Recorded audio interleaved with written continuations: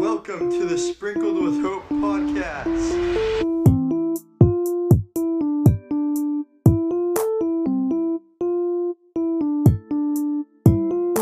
This is Jason. And this is Shane. And it's podcast time. It's Henry Ammar. Thank you so much for joining us today. Thanks for having me. We're gonna talk about confidence. So I have a question right off the bat, Henry. Can you tell us a time when you maybe lacked confidence and what you did to overcome it? The story of the beginning half of my life. I call myself the most insecure person I'd ever known. My nickname was actually Passive because I would never want to say how I really felt because I cared about, being approved. And so I think a long time in my life, I lived a life of like insecurity, and ultimately it's fear, right? Fear shows up as fear of failure, fear of success, insecurity. I mean, I can go on. I have a list of 65 ways as I go around and speak across the world. I kind of look at patterns and I see what patterns people are running, and the root is fear, but it shows up in different ways. And so in the, late teenage years, I was like, man, I just hated feeling caged because, when you're living in fear, you kind of feel like you're in a cage. And so I decided to have courage because I realized courage can become confidence, and that's courage to ask the right questions. And so someone put a book in front of me, and it just kind of made me realize, wow, like I can evolve, I can grow. And so I got on this crazy personal development journey and just ran with it, and read every book I could, asked people questions, to have the courage to like ask people that were confident, like, why are you confident? And went to seminars, hired coaches, like did all the things that you could do because I realized, man, if one person is confident, then we're all doing this, we're all, human beings, and we adapt. It's just a matter of what belief systems I create growing up or what belief systems I inherit from my family. So literally I would walk in a room and just worry what everybody thought about me. Never felt like I belonged in a room that I went into. I always wanted to just share my honest thoughts, but I was always so afraid because I didn't want to be disapproved of or whatever that was. So, I can, when you ask that question, it's like, wow, like that's like literally I look back and I'm like, I hear stories and I watch videos and I'm like, holy cow. And that was me, man. I was very, I ran that programming for a really long time. Let's build on that because you started by saying, I don't like small talk. So let's dive a little bit deeper into that. Yeah. You talk about loving yourself, and what are some tips on how are you successful doing that? What things have you found to be successful that you do to adapt that self-love? I just have to say, I just almost was brought to tears because I love these conversations because it's such an evolving self-love journey. First of all, if you're listening, it doesn't start with self-love. It starts with self-acceptance. And for me, at the very beginning of it, it was like, can you accept who you are? And the tools, the way that I was able to gain that self-acceptance is with meditation. So being able to sit in silence with my own thoughts and understanding that my thoughts are very separate from me. There are things that come and go. But if I start to believe them as truth, which I did, and all these programs that were running since very young, like you're not enough, you need to be perfect, you can do better, you have to earn love, all of those things, then I start to feel a certain way. So those thoughts become emotions, those emotions become behaviors, and then, 30 years later, I've got a life that's constructed based on falsities or thoughts that didn't serve me. So another way that I was able to separate myself from the thoughts and gain self-acceptance is by journaling. So again, putting the thoughts that I was thinking outside of my head onto a page. And then what is really powerful through journaling is being able to write statements, like intention statements in the present tense. So, body acceptance has been the hardest part for me. But, through writing statements like, I love and nourish my body. I am so happy and grateful that I am loving and nourishing my body every day. It allowed me to feed my body. It allowed me to get more comfortable with my body. And you know, then there's self-like. Then you start to really like yourself once you accept yourself. And then there's like the advanced stuff, which is really self-love. And self-love is very different from self-care. And this is how I think of it is, self-care is like taking care of like your physical, your spiritual, your financial needs, like going to get the mani-pedi, making sure your bank account is, you know, sorted out, all of those things, right? But self-love is not really about those things at all. It's all about tending to your emotional self. So when I'm asking myself, oh man, like what is best for my emotional well-being? So then my bank account's balanced. Then then I don't go down to zero. Then I'm eating nourishing foods. Because when I'm really tending to the soul, into like my, the inner child and my beloved, as I call her, then all of the other things are sorted out. Then I'm not texting back guys who don't treat me very nicely. Yeah. The foundation, the relationship that I have and that we have with ourselves, I believe, sets the tone for everything in your life. Drum sticks that you were given from your teacher, I think maybe there's some value, in you sharing that particular story, because I think that could be a lesson for all of us, for sure. Yeah. Yeah, I was the kid in school that always had a hard time sitting still. I was the kid that was always in trouble. I would constantly sit and just tap and tap and tap. Holding still for me has never been super easy. And obviously, if you're sitting in a room with someone and they're clicking their pen or they're tapping their foot, that gets annoying really fast. And I got bullied. I got teased. I got nicknames. The people called me the Twitcher. I got called the Tapper. And I even got sent to the principal's office for not being able to sit still. And the principal's like, just sit on your hands, kid. And that worked for about 5 seconds. And it was continually a problem until one day there was a teacher and his name was Mr. Jensen. And he told me to stay after class. And he pulled up a little chair and a big chair and he sat me down and he said, listen, do you know why we're talking? Do you know why I told you to stay after class? And I said, yeah, it's because I tap. It's because I move. And he said, listen, I've watched you and I know you're the problem. You're the problem kid. You're the kid that everybody talks about. You get teased. You tap in my class. You tap in everybody else's class. You're the kid that got sent to the principal's office 2 weeks ago because you just can't sit still. He said, but it's crazy. As I've sat back and I've just observed, you'll start writing with your right hand. And then literally at the same time, you'll move your left hand and then you can switch and you'll start moving your right hand and you'll write with your left hand. He said, I think you're ambidextrous. And I'm like, no, I'm Presbyterian. He's like, no, that's not what it means. He goes, listen, he said, can you tap your head and rub your belly at the same time? And I was like, okay. And I could do it. And he goes, can you switch that? He said, can you rub your head and then tap your belly? Can you tap your head and rub your belly back and forth? I could do it without thinking about it. And he leaned back and he smiled and he looked at me and he said, I don't think you're a problem. I just think you're a drummer. And I've always been someone that has believed that a single moment in time can change a person's life. Absolutely. And if you look at, our lives, your life, and what makes it a great story, it's the moments. That's what we remember. We don't remember days. We remember moments. Those experiences that were so significant that truly shape our lives. They help us to become who we are, who we hope to be.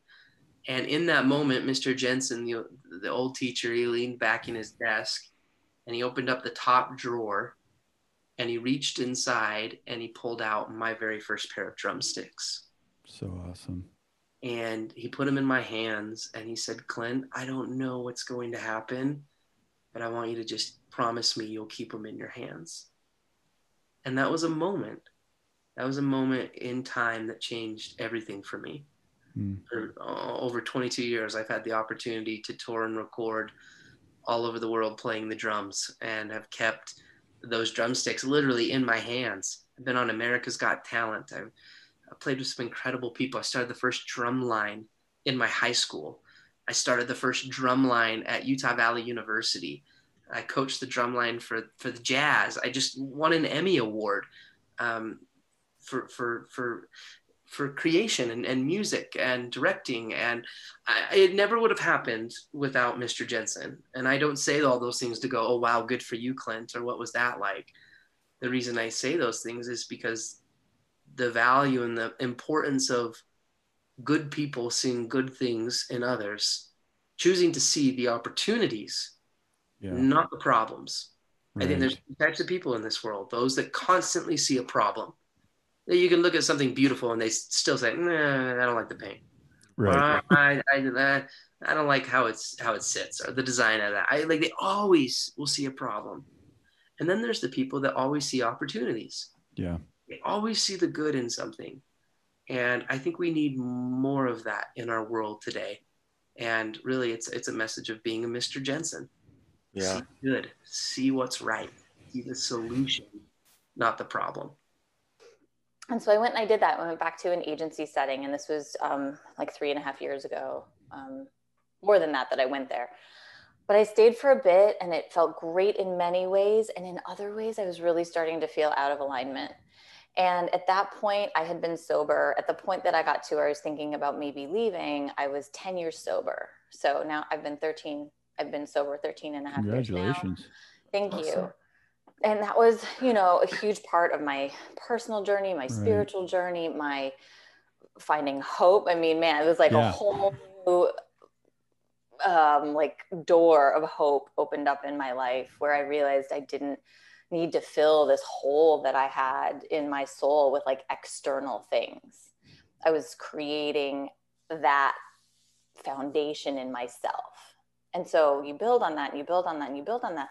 And I got to this place in my career, my professional life, where I was like, I think I'm still trying to fill parts of myself with this professional life, with this persona, with these external things, whether it be a new experience, a title, a certain organization, feedback or confirmation from external sources and people, and I was like, I think I'm still playing out some of this addiction stuff, like workaholism, in an environment that's certainly very prone to being open to hard workers, and supportive of that, and reflect back that that's a good thing. And I was like, I don't think that this is aligning for me anymore. And I was able finally, after 10 years, and I would share often in 12-step meetings about my anxiety or frustrations or angst or whatever around work. And I was getting sick of myself. I'm like, I don't want to talk. Why do I keep talking about this? Why is this so triggering for me? Maybe there's another way. And so there was a wonderful sort of confluence of events that created a little catalyst where I could see I think what I'm being asked to do in this industry is no longer aligned for me, just in terms of doing certain roles at a certain speed. And I was like, oh, maybe I should quit. So this was 3.5 years ago, I resigned. And at that point I'm married, and our son was 7 at the time, and living in New York City, in Brooklyn, not the cheapest place in the world. Just, some other things that we had going on in our life and responsibilities make that kind of a scary thing to do for the mind. And I, had a heart-to-heart with my husband. He saw that I was really conflicted about this. I clearly wanted to go explore something else and give myself some free space. And yet all of the things that we're conditioned to believe about who we are, especially as we might relate to the role of parent, which you guys, I'm sure, understand. Yep. I read a little bit about your backgrounds. Responsible adult, career path, and what we invested in it. There's all this heaviness that we can start to layer on that making a decision to explore more freedom and more expansiveness feel really scary and kind of irresponsible, and, oh, I shouldn't do this. Yeah. And so we had that conversation, and my husband was like, I have a feeling you'll feel a lot better if we just try this, and that would be better for all of us. And he's amazing like that. The constructs of systems and structures in life, he sees right through them all. He's like, yeah, no, they're not all they're cracked up to be. So let's not make our life choices based on what other people say or good or right. So I resigned, and I hired coaches. And I'd never worked with like a life coach or just kind of like an overarching like support coach. I had done a lot of therapy in my life. I had a lot of different supports through my sobriety process. So I knew how to ask for help, which was amazing because that's something I didn't know how to do prior to sobriety. I really thought you were supposed to like rely on yourself, like this very like hyper focus on independence, especially in this country, but in lots of other cultures as well, is so detrimental. Like we don't do this alone. We don't do anything. The most successful moments I've had in my life have been co-creations with other beings. Like whatever it's been, it's not been like maybe me in isolation coming to a realization and then taking some action. But when I take the action, it usually involves somebody else. Yep. And so, you know, it's like, we really don't do this as alone as we're like led to believe either. And that we like have to figure it out alone. Sure. And it's just so awful. And so I reached out to two people who I had seen evolve and seen grow and seen expand. And they seemed like they were living this pretty like magical moment in their lives. And I was like, I want to work with them. And I saw that they had like launched this new platform and a podcast, and I was hearing their interviews, and then they had offered, you know, they were offering coaching. So we spoke and they were like, yep, we can help you. And I hired them. And that's a scary thing to do when you realize you're like about to not have a salary anymore. And you're like, why am I spending money on myself? Like, that's crazy, right? That also the conditioning. Yeah. Ooh, that seems selfish, and, you know, all these limiting and lack beliefs popping up. And I was like, you know, I'm going to do it just to be in opposition of those limiting beliefs. Like I'm going to do it anyway and like take the risk to my mind and see what comes from this inspiration. Because I did know at that point from all of my years of sobriety that my thinking, like left on its own, is super limited, oftentimes negative, and like sometimes kind of scary, like not maybe the most inspired, basically, like kind of like limiting with the blinders on. Yeah. Stay safe. Don't do scary things, you know? And so I wanted to be inspired. I wanted to be scared, and that really like hopeful, joyful, like maybe I don't know, humble. It's really the most humble thing to do, to try something new that you haven't done before, or take in inspiration from another and then like take some actions and apply that. It's so humbling. You're just like, I don't know, but I'm going to try. And then almost always, it feels like magic happens. You're like, oh, that was right there. And I say this to clients all the time. So it is like, we've got these like horse blinds on, like, you know, when they're in the thing before the race. And if you just take them off for yourself and not be in fear, and you look around, the thing that you're like most excited about or maybe want to explore or try is usually right there. Yeah. Usually not some like, whoa, never thought of it. Sometimes that happens, but more often than not, it's already a percolating desire that's quite close, and it's just in our peripheral vision. And if it is, then you can absolutely manifest that. And get an idea of who Trica Zody is on the inside, because that's most important, right? Yeah, it absolutely is. Yeah, you know, just in talking to you before we started recording, I get this feeling, and I know Jason would agree, that you're a very humble and kind and sincere person. So we really appreciate you joining us. You know, some things that we might talk about today are a little bit challenging for people to first talk about and even to hear. So we really appreciate you and your willingness to do that. What sort of got you, you know, to give a little background, can you share with our listeners, you know, how you became a widow and why you've decided to share that story with the world? Oh, wow. Yeah, that's big. Okay, so let's just dive right in. So, and it is interesting. I've started this podcast, Another Beautiful Life, for the purpose of getting the story out there. But it's not an easy one to tell, because it comes with, like we were talking about before we started recording, it's just the vulnerability, the choice to say, you know, I've had the struggle in my life. There were problems, there were issues, and then here are the results. And then now this is where I'm going with this. And to be able to say, you know, all that, like, look, I'm not superhuman. I'd love for you to think that I am, but I'm not, you know, falling apart over here. Those are real things. And so, just to tell you why first I decided to do that is because I do believe that there are more people like myself that are struggling through things, and they don't feel the freedom to say, I'm drowning.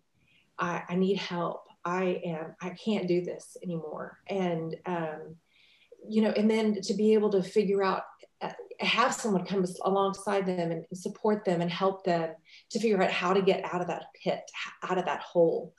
And, you know, we all need to do this together. I know there's been a huge emphasis lately of mental health. We've been a little bit bolder about talking about that, a little bit more open about talking about depression and suicide, anxiety, panic attacks, all that. And so I'm so grateful for that conversation, but I also found myself in a position where my husband took his life. And I had a real hard time saying that to the public. I would talk about him. He died. His death, he died, but I never said he took his life. And that is because I believe there is such a stigma that comes with suicide.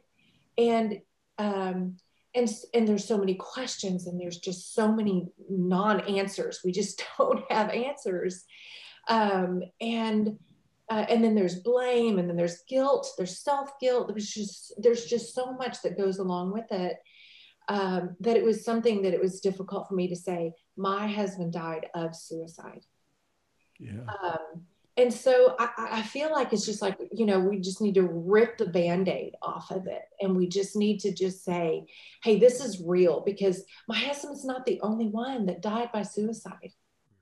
There are many, many others. And especially through this pandemic, we have heard of so many adults and children alike that have taken their life because of the stressors and the isolation and the, you know, just in the family situations, you know, and there's just so many different dynamics that have happened here.